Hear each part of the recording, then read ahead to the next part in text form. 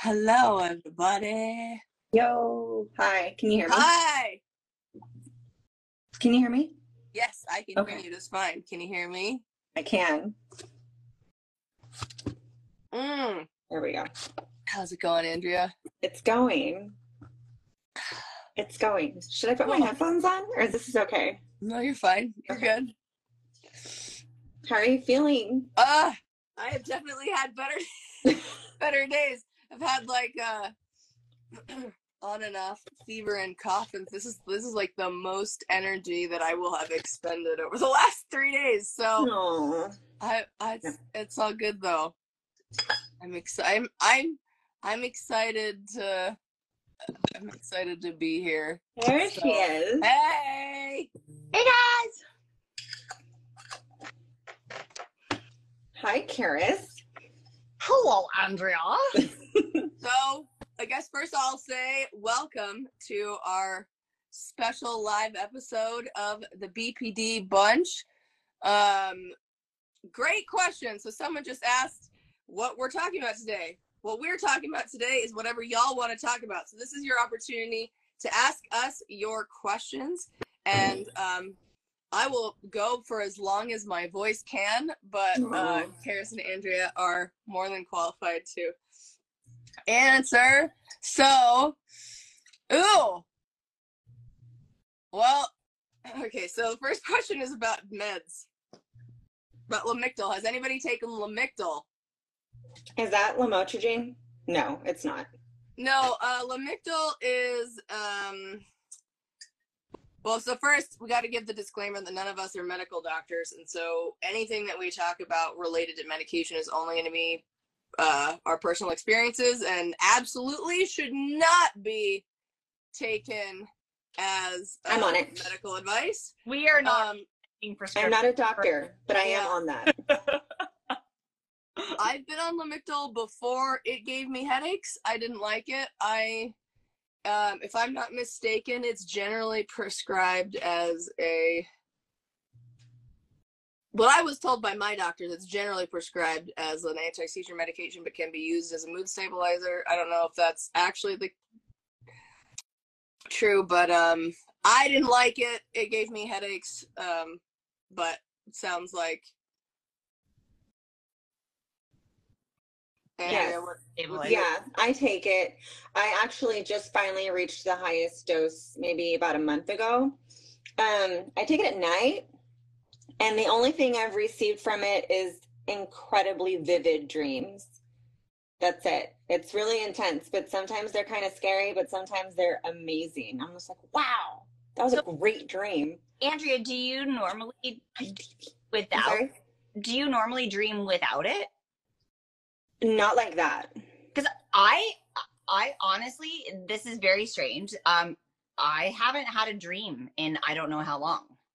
Oh, wow, that's interesting. Remember the last time that I had a dream.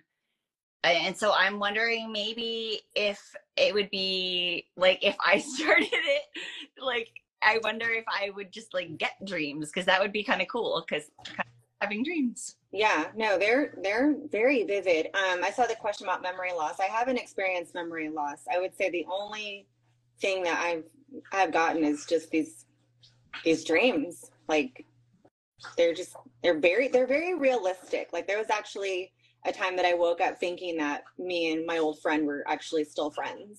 Like I was like, wow, talking about my friend David, and I was just like, oh, that was cool. And I was like, oh, that didn't really happen.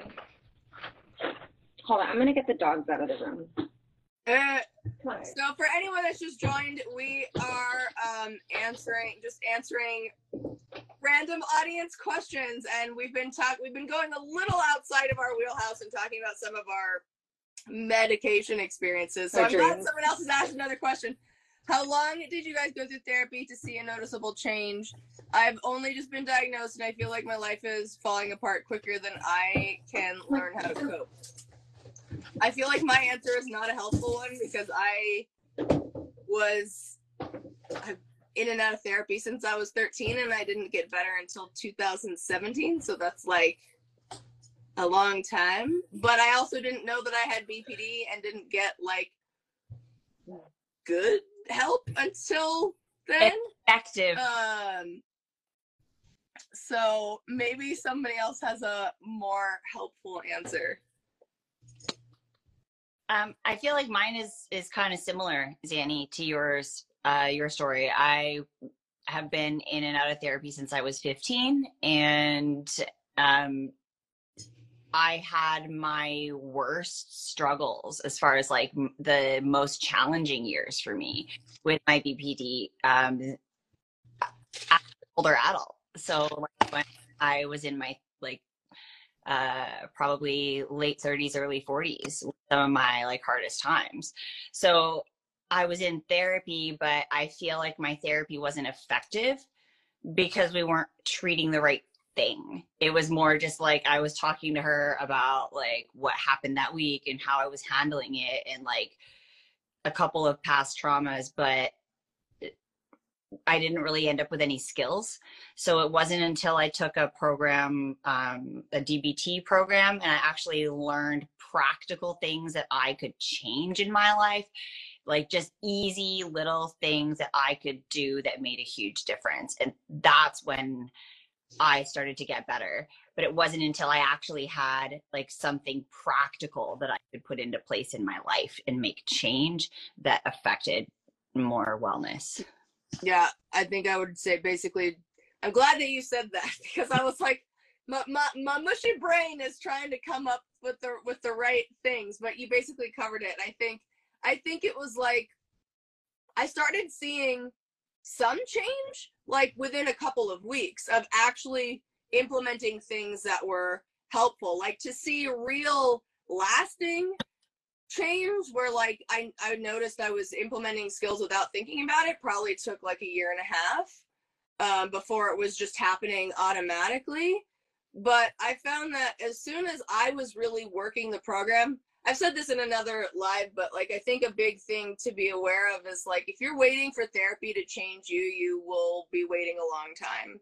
You have to use the therapy to change yourself. And I think that was what really took me a long time. I wasn't really, since I'd been sort of a therapy kid, I wasn't really sure what to expect. Like people were like, go talk to this person and it will help. And it didn't really do anything. And I was like, what is this supposed to do? You know, it was kind of like, as soon as I actually put the effort in and like was using those tools, that helped. So anyway, I don't know, Andrea, do you have anything to add? Y'all pretty much nailed it. It's kind of similar to what I would say. Okay. Is it normal to go through periods where you experience BPD symptoms, or is it just the emotional numbness? Maybe you could expand a little bit on what you mean by like which symptoms? Yeah, I don't know. Like I mean, I normal to come back because like a lot of the things that are BPD are kind of normal human things. They just like the volume is turned way up. So yeah. So I struggle sometimes with knowing like, am I having a resurgence of BPD or am I just like a person having a moment? Like I will not ever know for sure because I'll never be somebody who didn't have BPD, right? So to me that sounds pretty like having some of that come back at points seems like that would be a pretty normal experience. But I'm not sure why the or is emotional numbness, so maybe if you can expand on that, we can give more to that. Let's see.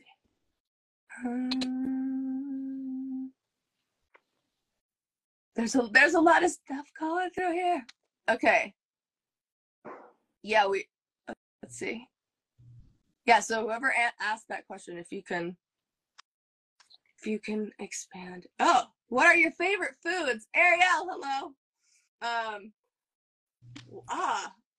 Andrea, I wanted you to go first. Chicken wings. I'm obsessed with wings. I love wings. Yeah. I would say that's my favorite food. I love how there was no hesitation. She's just like, chicken wings! Chicken wings. I'm sure there's more. Off the top of my head, it's chicken wings. Karis? I'm just reading the updated question and I'm like, oh, I get it. And yeah, I know what I'm gonna say. But yeah, food. I really have like comfort foods, but I also really enjoy just all kinds of foods, and I love trying new things as well. So I feel like if I give one answer, the other foods will be sad. Aww. So, well, I have the superstition that everything with a face is sentient, so you know, I get you. Yeah. Like I can't leave. Like I literally bought a stuffed animal a few days ago because I felt like it was looking at me and asking me to save it, and I was like, I know this is not real. It's not even a hallucination. It's just a very active imagination. But anyway, yeah. So, all right. Favorite foods. I love ice cream. And like all the foods. All foods. All foods. I would probably normally have a different answer, but right now, egg drop soup is my jam. Ah, yeah. Because my throat. Okay, so I'll go back to the question. We got our. Is it normal to go through periods where you don't experience BPD symptoms, or is it just emotional numbness? It makes me question if I'm just magically getting better, or even if I ever had BPD. Oh, so it's not having the symptoms. It's not the presence of them. It's the absence. I feel like for me, like it's super dependent on what I'm going through in my life.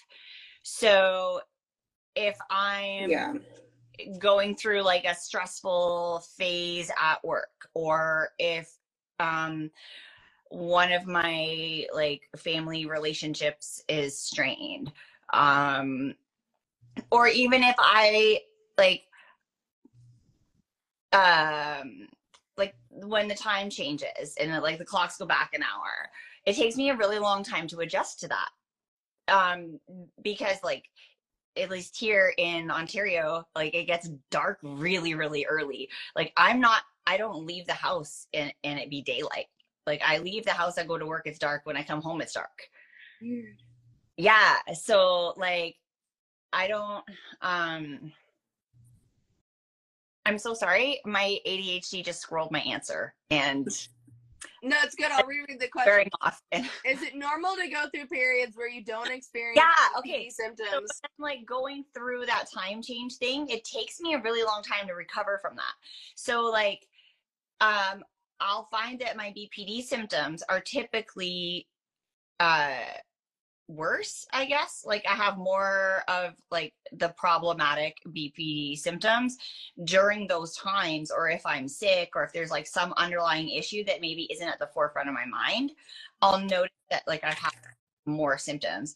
But if everything in my life is like going decent, then I'm usually able to skillfully keep them at bay.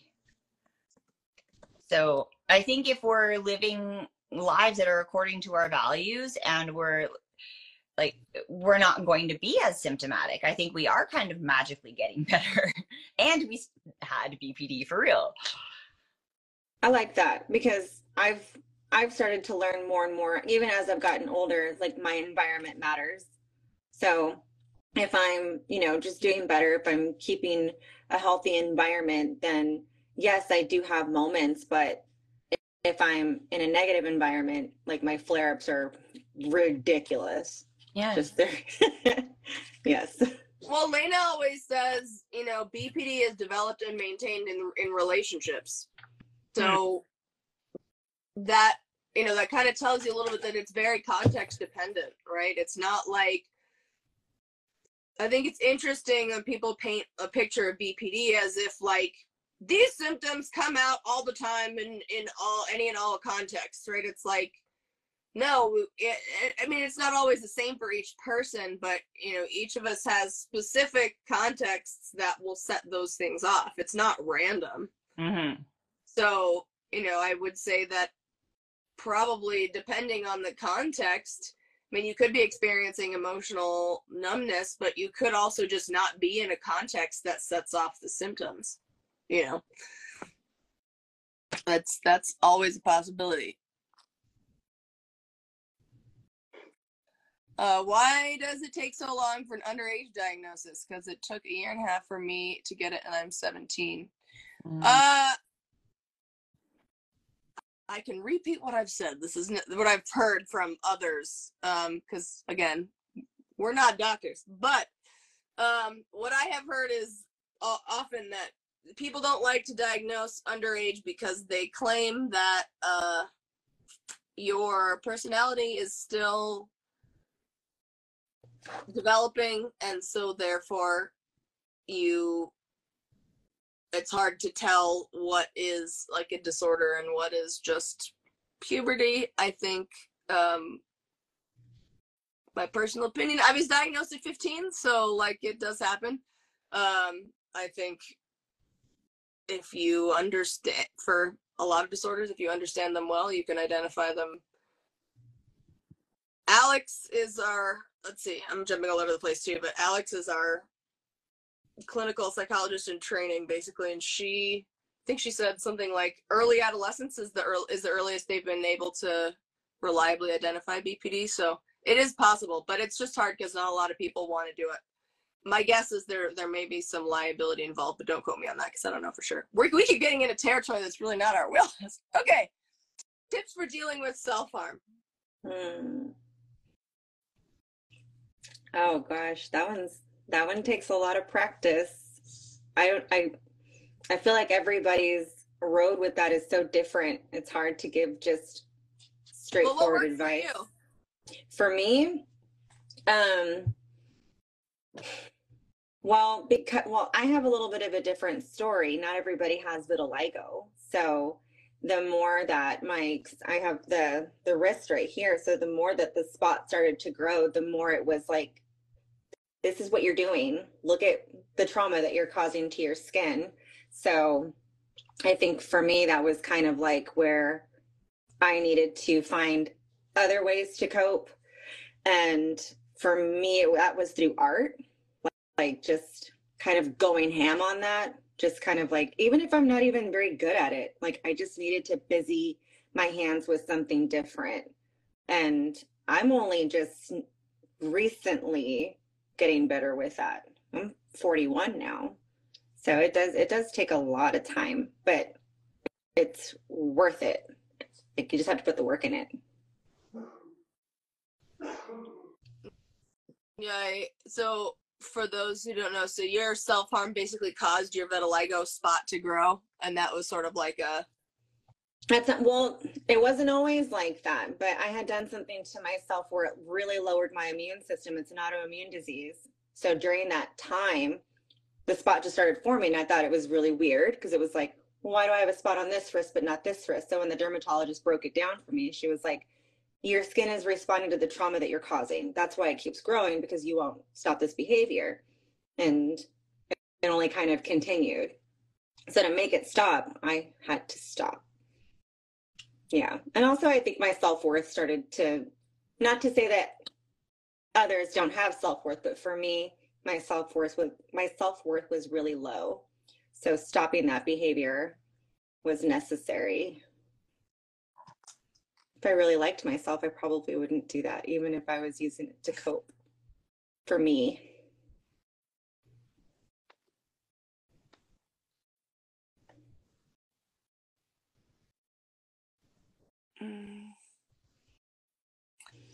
What's the verdict on DV said, what's the verdict on the opinion tattoos replacing self-harm? Oh, on the opinion tattoos replacing self-harm. Whose opinion? My opinion? Because I love it. What opinion, like, is it like getting a tattoo to feel pain? Or dead? Okay. I can't deny that I haven't gone to the person that I get tattoos from, which would be DB, and say jokingly, I wish you were available today because I probably wouldn't have done this or something, you know, not that it's a funny thing, but just to kind of bring humor to it. I am guilty of saying stuff like that because, well, I'd rather get a tattoo than do this. But I don't think that way anymore, you know? So even like with the cover up that she did, it was kind of like, I felt like I earned it because I'm okay with most of my white spots, but that one was a reminder of what I used to do. So you had to not engage in self-harm for a certain amount of time before you could get that tattoo, right? She would not. She was like, I'm not going to do it.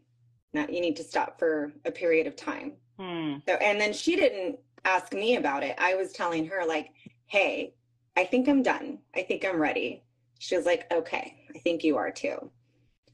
So, and then the other end to that is that if I was to do something again, she's not going to retouch it or do anything to it. She's like, I'm done. So, lesson learned. Yeah. All right, we got another one. I'm afraid of meeting a possible partner. The fact that I might not be the same lovely person all the time terrifies me. Have you experienced this? How do you overcome the idea of I don't want to hurt? Those are two separate questions? I feel like. Go. Well, answer whichever part you feel like. All right. So you like got. first part about like being worried about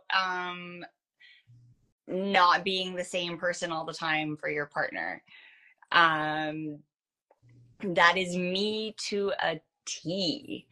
I had to just accept that that's me and that's who I am. And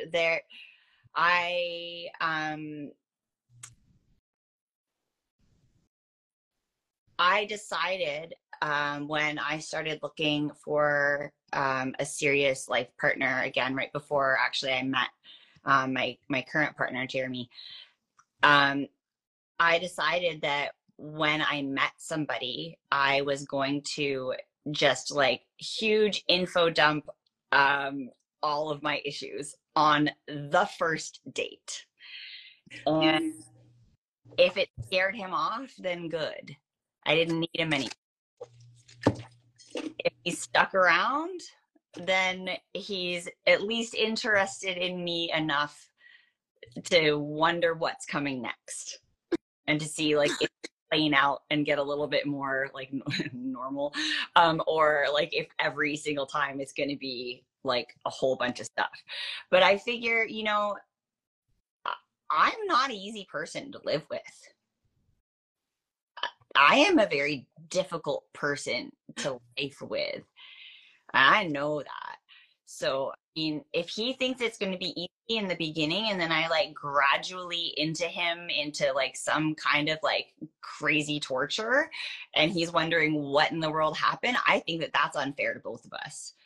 So for me to feel like I'm being genuine and meeting somebody who knows what they're getting into, it's important for me to let them know what it all is. It was actually really cool because like, aw, thanks. It was really cool because like our first date, I like told him all this stuff. Our second date, he came with a list of questions. He actually had researched BPD. He wanted to know which symptoms like were the ones that like I had challenges with, how often I was bothered by them, when I was bothered by them, what that manifested as, like what that looked like in my behavior, because he needed to know what he was like coming into. There were a certain couple of things that we talked about that were non-negotiables for him. He was just like, if this is one of your things, then like this is early stages. I just rather duck out. Like it's only date 2. There's no big feelings yet. And so we just talked through the whole thing. And at the end of that, he was like, yeah, let's give this a go. So what I hear when you're saying that is you basically developed healthy boundaries from the start. Yeah. Like saying, this is what I need. This is what this looks like. Well, because they're asking you like, okay, so this is what she's telling me. So I want to know more about it. So that way I can make sure this is what I'm in for. And this isn't for me. This didn't happen to me, but I've recently seen a relationship where, you know, the boyfriend knew a lot about what was going on. And so what he did was he went and took a DBT course because he wanted to know. And I know that that's not available for everybody. He so happens to be in an industry where he can do that. But I was like, wow, that's really cool. Like even there's DBT books out there if you want to know more about your partner and just how to help, with dysregulation and stuff. There's a lot of information out there. Jeremy actually signed up for a high conflict couples DBT group with me. And at first he was kind of hesitant because he's like, well, we're not a high conflict couple. And I'm like, well, we're not a high conflict couple all the time, but that if like we have the potential for things to get very large, but we just have a lot of control and respect for one another, so we don't allow it to happen. But like, wouldn't it be cool if we could learn skills together that keep it from ever getting like that? And so he was like, absolutely, that makes total sense, I'm in. So I mean, I think it's about like communication with your partner and vulnerability, because if you're on the same team, they need to know what your vulnerabilities are so that they can help you, just like you need to know what their vulnerabilities are so you can help them. Yeah, I think I had a sort of a similar approach. No, I don't know if I was a little bit different in the sense that I used to be like, here's all the information, can you handle me? And instead of being like, here's all of it, it was like, I tried to go at like I don't know, what seemed to me like a reasonable pace, but also not holding anything back. Like where it came up naturally in conversation, it's like, I'm not going to hide stuff to make myself seem more put together than I feel like I am, or like and actually that's one of the things that my husband said to me after we got together, that like he appreciated my honesty. Mm-hmm. And that was one of the reasons why he liked me. So, I don't think it makes sense, I don't think it makes sense to like hide all the stuff, because if it's going to turn into something later, like you don't want to surprise somebody, that doesn't necessarily mean that I'd advocate for always telling people on the first date, because depending on where you live and what your contexts are, it may not always be safe to give people that much information up front, right? So just be mindful of that, of what your situation is, and don't give people too much information in the upfront if you don't have a way to protect yourself. But where you can, it can be a useful tool to find the people who want to stick around. All right, setting New Year's resolutions and BPD. Do you guys set fun ones or easier to achieve ones? I don't set New Year's resolutions. I don't either. Because I can't commit to them. I think usually around the new year, I'll think about the last year and sort of like the things that I learned and what I might want to do differently moving forwards. But I feel like I'm doing that in a much smaller way, like all the time. Like, how did the last week go? Whenever I get to Friday, I'm like, what did I do this week? Like, what am I going to do different next week? I think taking the pressure off of it and not really having like some big thing is how I deal with it. Having resolutions all year. Yeah. I find like anytime I hit a snag, that's when I try to figure out how to do it differently next time, So like I guess I'm just always like you guys, like I don't know, I'm just always doing I think if I try to do it as a New Year's resolution, it will like automatically mean that it's not going to happen. Like I don't know. Yeesh. The oppositional defiance or whatever that is. Yeah. All right. How do you self-regulate? That's the whole question, isn't it? DBT. That's how I self-regulate.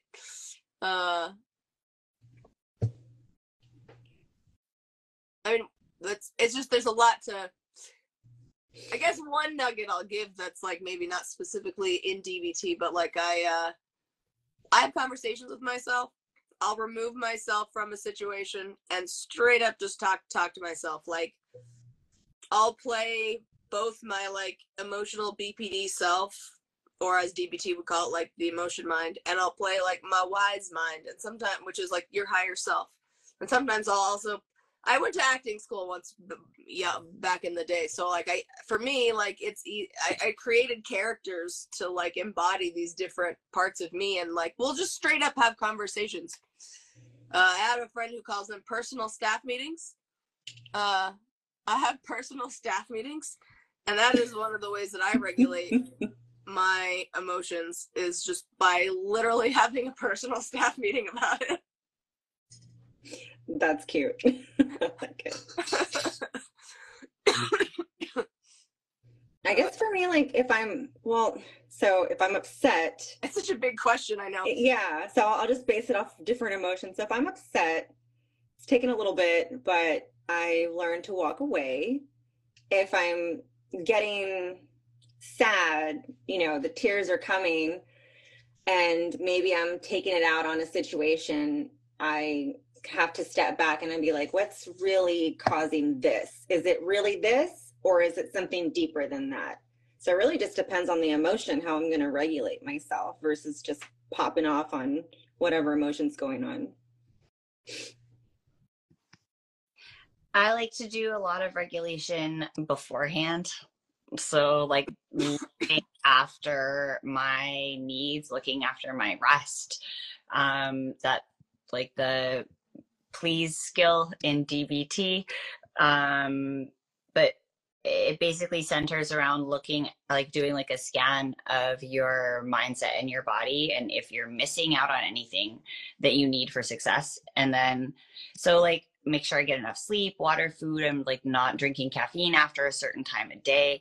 Like last night, I had a client who offered me coffee, and it was like 3:30 in the afternoon, and I was like, yeah, that'd be great, it smelled so good. And I was like, sure, they were making it in their house, and so I had some.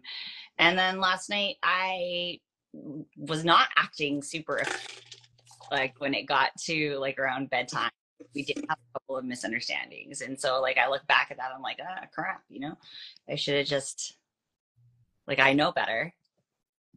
So like normally I look out for it like ahead of time, and I like that. Worry so much in the moment on how to react, because like I'm learning. Eventually I'm 45 years old, and I'm like finally figuring out that like if I'm hungry, I get unreasonable. Yeah. All right. So I don't know totally the order, but here's another one. Any tips to become more disciplined? Ooh, I feel like figure it out. Let me know. I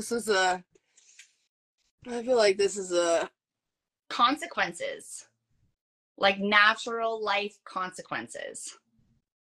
Yeah, I think that was hard for me.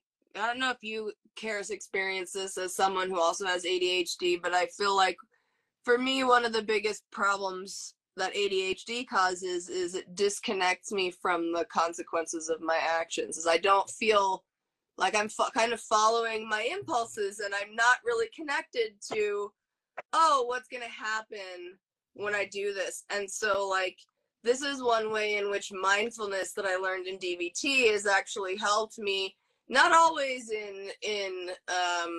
I'm not always able to stop myself from being impulsive with my ADHD, but I can sometimes direct it I can point it in a different direction, because I will think about, because I'll be able to think more about the long-term consequences of my behavior. I think it's hard though. I don't know. What do you think about that? Like, I think for me, things like having like gone into debt, or like you get a promotional rate on something and you sign up for the thing, and then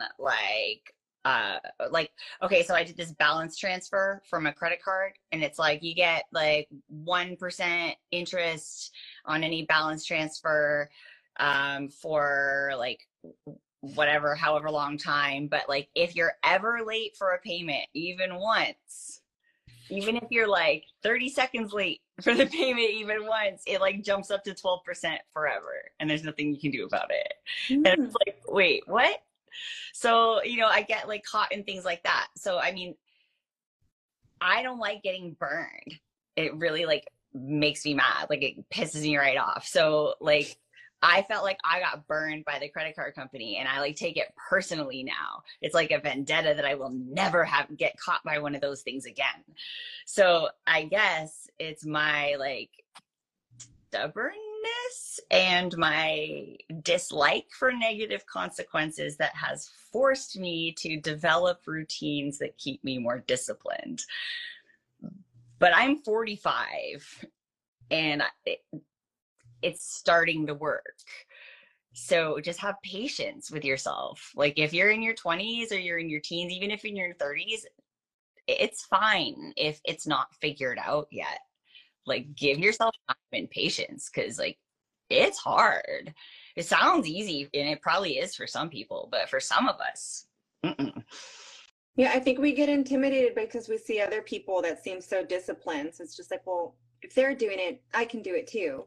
But like I've taken this behavioral change course, and it's super just short, and it's supposed to be like a 4-week long course, and it's actually not that simple to create discipline if you're not used to it. So I don't know, it's really interesting to learn about. It's like some people can really just do it, and some people really need to practice it. It's kind of like everything else, right? Like you're not inherently born with knowing how to do all the things.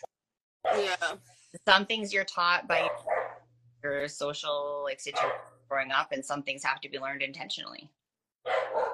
Yeah. Is the dog loud? Okay. I mean a little bit, but it's not. It's in this context. It's fun. It's like Okay. we hear the dogs talking. Any tips on not splitting randomly? I mean, sorry. I mean, seriously, sometimes I just wake up one day hating someone's guts without them actually triggering me. Is this something that can be avoided somehow? I would say it's not random. Just because it feels random, it isn't. Because all emotional reactions are caused by something. We just don't always know what they are. I mean, sometimes it's a dream. You know, I have woken up angry at my husband for leaving me in a dream. You know, like, and even though I rationally understand that he did not do any of that, like, I still feel upset. And, you know, like Karis was saying earlier, she either doesn't dream or doesn't remember them, right? So, who knows? Maybe there have been times I've woken up feeling kind of pissed at him. Maybe it was one of those nights I was having one of those dreams, right? So there is always a cause, we just don't always know what it is. And I think that sort of knowledge has helped me, not because I always am going to know what the cause is, but because I can be sure that there always is one. And this is, I mean, a lot of it for me is just the pre-regulation that like Karis mentioned earlier, like preparing. I try to do things to like reduce my vulnerability factors. People talk about this all the time, and I mean, I think if you're in your 20s, it may not be as noticeable, but now that I'm in my 30s, sleep. If I don't sleep enough, I'm a bitch. Straight up. Like, I will split at the drop of a hat. I am not nice. And I can admit that. I have to work really hard to rein it in if I don't get any sleep. And so that's one thing that I feel like, you know, it's not gonna, you know, none of those things like sleep, diet, exercise, none of those things are gonna like cure your BPD, but a lot of those things can really mitigate some of the seemingly random emotional swings. because sometimes it's just like your body is out of whack, and it's your body trying to tell you like, hey, I don't feel okay, please take care of me. It's kind of like what you were saying, Karis, about the please skill. Yeah. Yeah.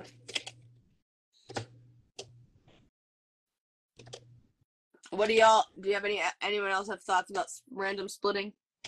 I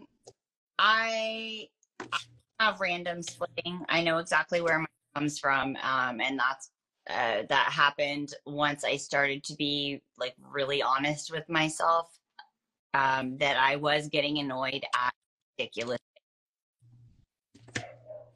Well, that self-honesty, that's probably a big one. It's like a lot of it seems random, and I mean, I don't know whoever asked this, like, this may not be a thing for you, but for me, a lot of it is I don't want to admit to myself some of the things because they're uncomfortable. So I'm just gonna go with a fun anecdote from my relationship with Jeremy. So one of the first times that he stayed over at my house, he used the wrong towel. So I don't know if any of you guys have the right towels and the wrong towels at your homes, or if you've been in houses where somebody has like the fancy towel that like it only just like hangs there, and then there's the one that like you actually use to dry your body off and like hang it. So he used like the fancy one, and then he like put some in the wrong spot. I think he like accidentally left his shampoo in there, and I was like, it's an anchor. And I like panicked, and I called one of my friends, and I'm like, oh my God, like all these horrible things, like he's gotta go, there's no way, like And this friend of mine was like, Karis, you just yesterday were saying all of these amazing things about him, and like he leaves shampoo in your shower and uses the wrong towel. Did you tell him which towel he could use? And I'm like, no, but he should have been able to figure it out. And he's like, really? And I'm like, okay, maybe not. But like, I was terrified because I did not want to get my heart broken. And it seemed like I had actually met a really good guy. So my brain was overactively looking for and creating red flags because it couldn't believe that this was true, and that like I actually deserved somebody who seemed at this early stage in our relationship to care so much. So like once I was honest with myself and I had a trusted person to run these things past, like we call it a trusted other, or like somebody, like if you don't have access to rational thinking and you're like, okay, I trust this person, they usually think rationally and we usually fine, call that person, run it past them. Listen, this, like, I'm feeling this way about this person and I don't want to feel this way about them, but I do, like, let's figure it out. And like once I kind of talked myself out of it, then I hadn't split on him anymore. He didn't need to go. We had a great conversation about the towels and the shampoo, which was entirely accidental. He looked for it once he got home and realized he didn't have it. He was like, oh man. But like, so I don't think it's, I'm rambling again, but no, Zanny, like, I agree. I don't see it as random. No, not at all. No. Okay, let's see. There was another one. Oh, well, first off, what is DBT? And then what DBT skills do you use the most? So for anyone who doesn't know, DBT is dialectical behavior therapy. Until relatively recently, it was considered like the gold standard for treating borderline personality disorder, although there are a bunch now. And we have a video on our channel about, like, I think there's like 4 or 5, if not more, different modalities mentioned. the dog is like, you're not going to share this information. This is a trade secret. Trade secrets. They're barking at a possum. I know this. I can tell. Don't share the trade secrets. But the three of us have done DBT, and it's sort of focused on the concept of dialectics, which is sort of holding two seemingly opposing truths as equal. For example, I am doing the best I can, and I can do better. That's kind of the fundamental idea of DBT. And so it can be especially helpful for those who are experiencing high externalizing behaviors and who are, very self-harming or suicidal. And if you really struggle with splitting, DBT can be helpful because it's sort of the whole idea is balancing it out. But there are a bunch of others. I think my favorite DBT skill, which one do I use the most? Probably use mindfulness the most. I hated it at first. I really hated it. I thought it was woo-woo and dumb. But really mindfulness is just the act of attentionally paying attention to your life. Yeah. And as it turns out, I wasn't paying that close attention. When I started paying closer attention, I noticed that I had a lot more control than I thought I did. It's just, it's hard. If you think about it, who wants to pay that close attention when your emotions are so intense? Like, it feels like a lot. You're just like, ugh, why do I have to sift through all of this garbage? But actually, once you do, you're like, oh, I can do a lot more with this. What I thought was a pile of garbage, it's not actually.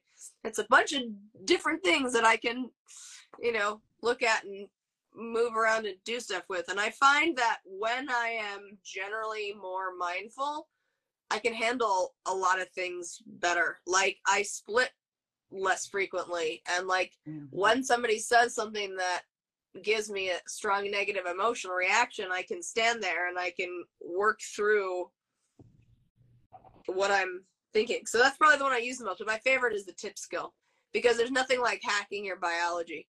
And the tip skill the particular tip skill I'm thinking of is putting your face in a bowl of cold water. Takes advantage of the mammalian diving reflex, which lowers your heart rate. And it's great for when things are blood into your vital organs, brain and heart and lungs as well at the same time. So it forces your brain to start working in a more effective way. So like all the blood, it's so cool. It's really, yeah. So for anyone who doesn't know how to do this, you fill up a bowl of cold water, as cold as you can stand it. Without it like being literally full of ice. I usually need to put like a couple pieces of ice and then cold water, and then I hold my breath and stick my face horizontally in it for like 30 seconds if I can. And obviously that's not something you can do when you're out that easily. My therapist, when I've been in her office in the past, she's given me 2 cold cans of Coke to put on my cheeks, and I bend over and hold my breath. It doesn't work exactly the same way because part of it is when the water goes into your nose, but it sort of helps to replicate that a little bit. Not up your nose, just in the inside of your nostril. By the way, don't breathe in. Yeah, no, don't do that. That was one of the ones that was the hardest for me to accept, because I was just like, if I'm pissed off, you want me to stop and put cold water? It really irritated me. But this was kind of like during the time where I was like, DBT sucks. I wasn't having it. But I think one of my favorite things I like to use is, I don't know if it would really be considered a skill, but I loved using Dear Man, trying to figure out how to communicate. Yeah, like that. It never worked in my favor, but it didn't always work in my favor, but it made it easier for me to like talk about, like just things that I was like expressing and feeling and all that stuff. It just made it easier. Karis is paused. Is she paused on your side too? Yeah. Was that? Did I do something? I don't think so. She might just be having some. It's a cute face, though. Yeah. She's smiling. Oh, opposite action. She must have run out of juice or something. Huh. Opposite action is good too. That one's hard. So opposite action, for those who don't know, is basically exactly how it sounds. It's doing opposite to how you feel. So like I use that a lot when I'm depressed because I want to isolate, and so instead of isolating, I go force myself to do things with people.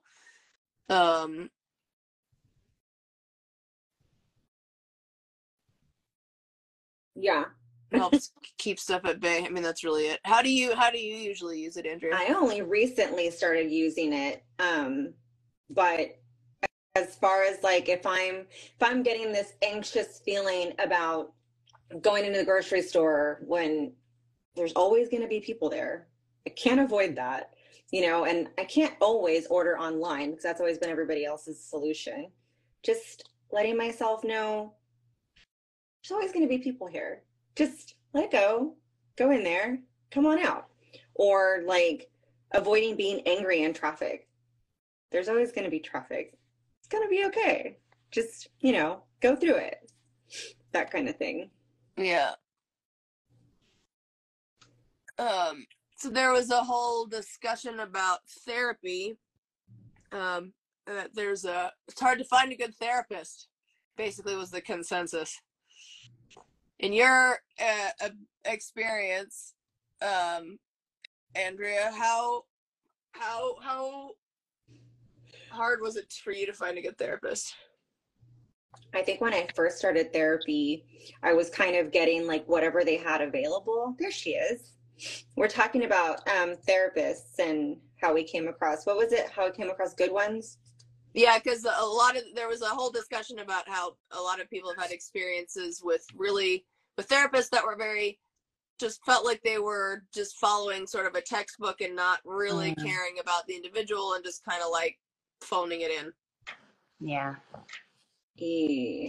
I'll say I've probably seen more crappy therapists than good ones. I will admit that. Yeah. I actually just lost a really good, I didn't lose her, but she went off and got married, so she moved. And I was like, dang. But then I was kind of like, you know what? I think I got what I needed from her, so it's okay. But I do miss her. She was really good. But yeah, when I first started, it was like a lot of I'm sorry, because I started saying this and I forgot. No, when I first started, I was kind of getting just like, oh, you need a therapist. Here you go. This is what we've got. Do they, offer what you require? We don't know, but do you want one or not? So that was kind of like, yeah. My first therapist, I had from like when I was in high school up until like last year. And my needs changed. And as I continue to get more and more diagnostic clarification, I learn that there are certain types of treatments and certain therapies that are better for me, and that would be more effective. Where I still very much respect this person and value the therapy and like the journey that we were on like for such a long time. Also, she's not at this point in her career going to decide to pursue a specialization in something that, do you know what I mean? So like I think like you were saying, Andrea, like I got what I needed from her and it was time for me to move on and find somebody else. And I just actually started seeing a new therapist. I'm going to be seeing her for the third time on Friday, and I found her by a referral. So I have a friend who has made just an amazing amount of progress like with her mental health. And so I asked her and I said, do you still see a therapist? And she goes, yeah. And I said, would you recommend like her or anybody in her clinic? And so I phoned the clinic and I had a really great conversation with the receptionist. I disclosed some of the things that I wanted to work on. The receptionist guided me towards, like, I was vulnerable with the receptionist, you know, I was like, I don't really know what I'm doing. I know that these are my issues and I am looking for a new therapist, and like, help, please help. And she was like, okay. So like, she talked about like the different things that were available at that clinic and said I could come in and like go through their website, whatever. And it was cool. So I think referral is really powerful. Like if you have somebody that you trust. But like everybody's personality is different. So I mean, you may not mesh with someone, and that's okay. Yeah. Like, you also have permission to fire your therapist. There's something to be said for chemistry.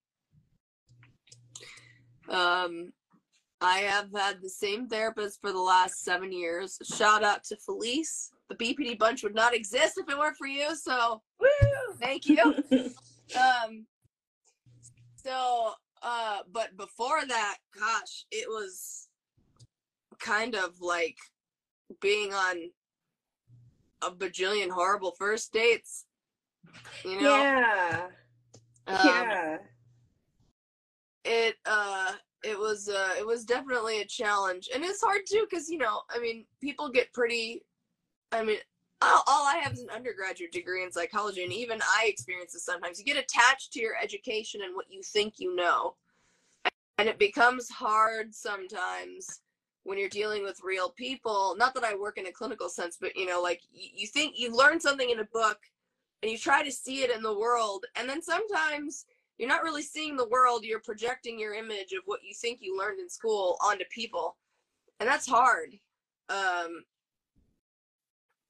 So, you know, it's not like I think all of them were trash, like, intentionally, right? Like, it's work to try to figure out how to balance what you learn in school and how to treat individuals. And I recognize that is, that's hard.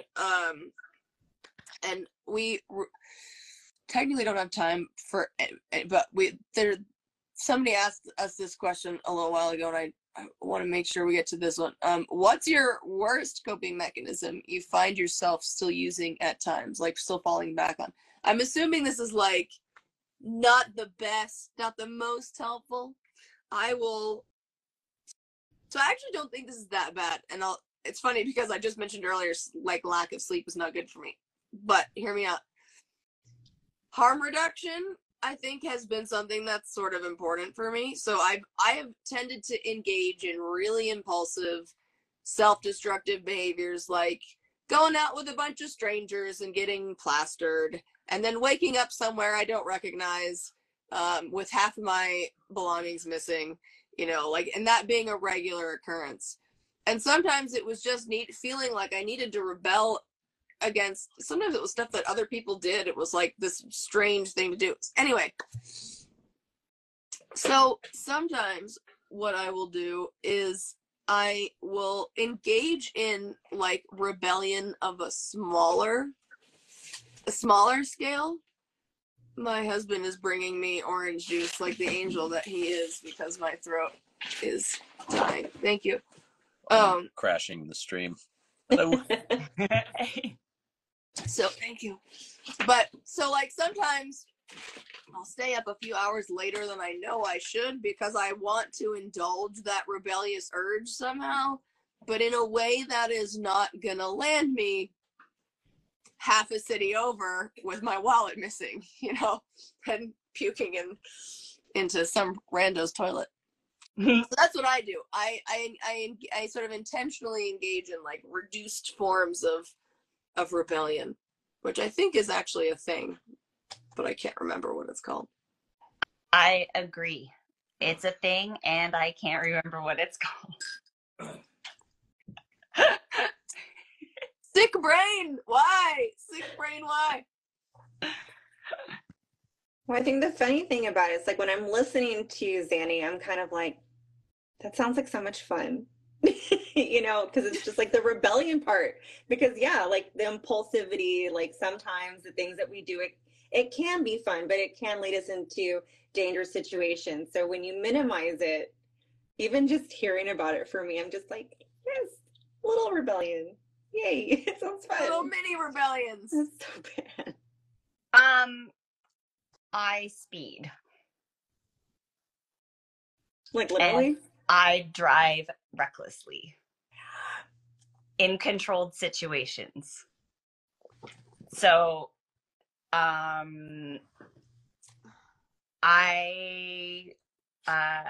work in construction, and so sometimes I have access to roads that are not assumed by the city yet. And so like if I want to like go like 3 blocks away and do it in reverse on the wrong side of the road, why not? Like there's nobody else on there except for the machine operator, and like we always look out for each other anyway. Like we make eye contact while we're driving around one another, and like, you know, it's like those professional driver like closed course disclaimers that they used to have like on commercials when people used to watch commercials. Do people watch commercials anymore? I don't know. It's more like random ads. Right? Yeah, random ads. Okay, so it's like professional driver closed course. Oh, I see a safety officer just joined on the chat. I'm okay. I cannot disclose too much more. Nisa might rat me out. But yeah. So like I do like if I want to, sometimes if the road is empty and I know like the speed limit is posted, whatever. There's no rule at how quickly I can get to the speed limit.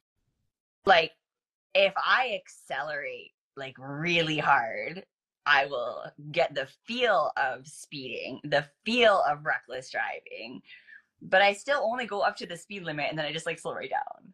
Like, and I coast at the speed limit, but I do these things. So like, I still get that like rush and, yeah. Yeah. For some reason, I just have this image of you just like cool driving in a sports car, like through a tunnel at night. And I'm just like, Kara seems so cool. I do that in my pickup truck. And I like when it's snowing, I love the look of the snow in the headlights. And that's when I am tempted to drive the fastest because it looks like Star Trek. Like the stars just like, and like I'm in a spaceship, like, yeah. So it's like I get to feel, I don't know, it's fun. Like I get that big rush.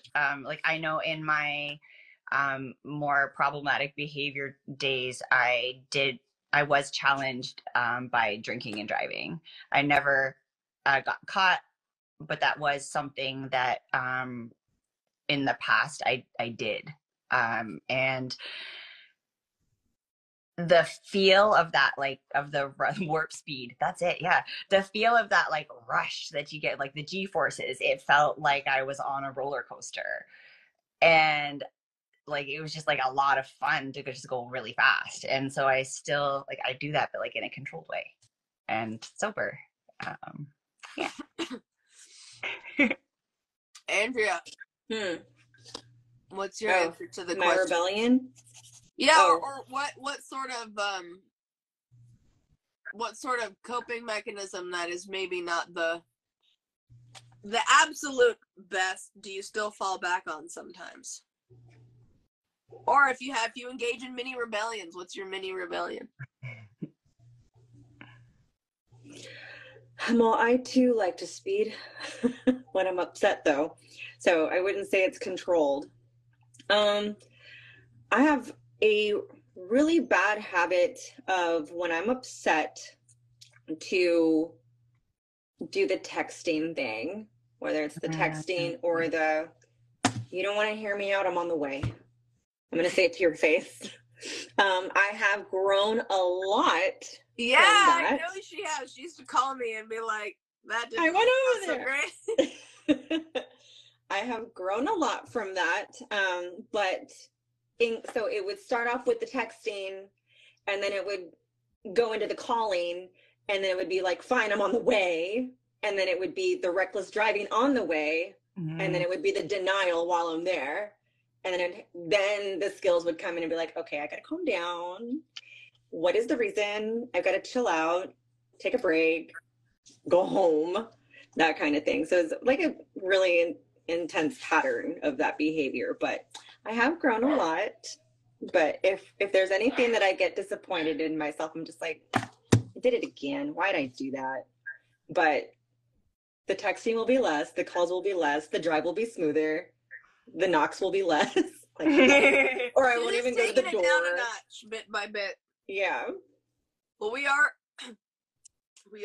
at time. I noticed there were a couple of people who were leaving comments that were people are having a hard time. So I just want to say that I know that having BPD sometimes really sucks. And I can't guarantee that like your life is just gonna get easier because I don't know your context, but I do believe that it's possible for everyone. I know that statistically BPD symptoms lessen as we get older. Yeah. And it gets less hard. So hang in as long as you possibly can. I always told myself I just need to make it to 25. And it turned out that was pretty much true. When I was a teenager in my early 20s, I thought my own heart was going to kill me. And then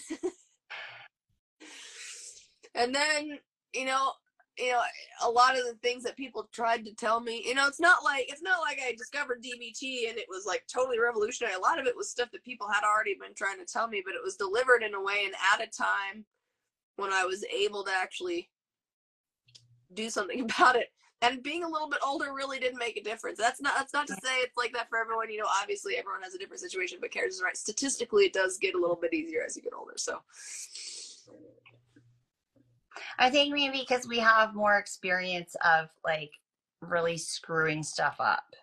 And maybe going back to like what I was saying, like towards the beginning of the live, like how much I hate having to deal with negative consequences. So like eventually, no matter how much our brains are not wired to do it naturally, our actual distaste for suffering means that our brains will start to figure some stuff out just naturally. Yeah. The longer we live, the more experiences we have, the more our brains start to adapt to make our lives better, because our brain is always doing what it thinks it needs to make our lives better. Yeah, I mean, just yesterday, my therapist called me an optimist, and I was kind of stunned because I was like, are you talking to me? Are you talking to me? But I guess, it's funny because I guess a lot changes. You don't always notice it, but it's like, I guess I am now. I definitely definitely would not have said that 10 years ago. I said that on our new video for season 3. I was like, I'm significantly happier now. And I could not have imagined saying that when I first started this. Like, I was always like, I'm just the queen of having a little rain cloud over my head. And I still have the cloud, but there's no rain. And I mean, I do feel significantly happier, but that doesn't mean I don't have bad days. Huh? The cloud is keeping you from getting sunburnt. Yeah, I like that because I don't need to get sunburned. No, it's a nice shade cloud. Yeah. Well, thank you everyone so much for watching. We'll have one live on Sunday on our YouTube, and then we'll be back next Wednesday for another one. So wait. How did you do that? What? Did you see that, Xander? Did it just like automatically do the thing? What is it? Why is mine not doing it? Andrea! I don't know, but I like it. That's so cool! That was fun. Aww. I mean, it did it. Why is it not? Maybe it's just yours. I don't know. No, just did it with Karis. Maybe you just gotta keep it out there. You have to hold it longer. You have to be patient. It doesn't like people with ADHD. This is not I'm like, it's really not happening. My idea, I'm like, okay, I'm done. One more time. That's so fun. I don't know why it's not working for me, but hey. Maybe put it over your shirt. Yeah, the contrast. Yeah, no. Okay. I think we're going to bore people to death with us trying to get that works to work. So, anyway, thank you everyone so much for watching. We will see you next time. Ta-da. Bye. Bye.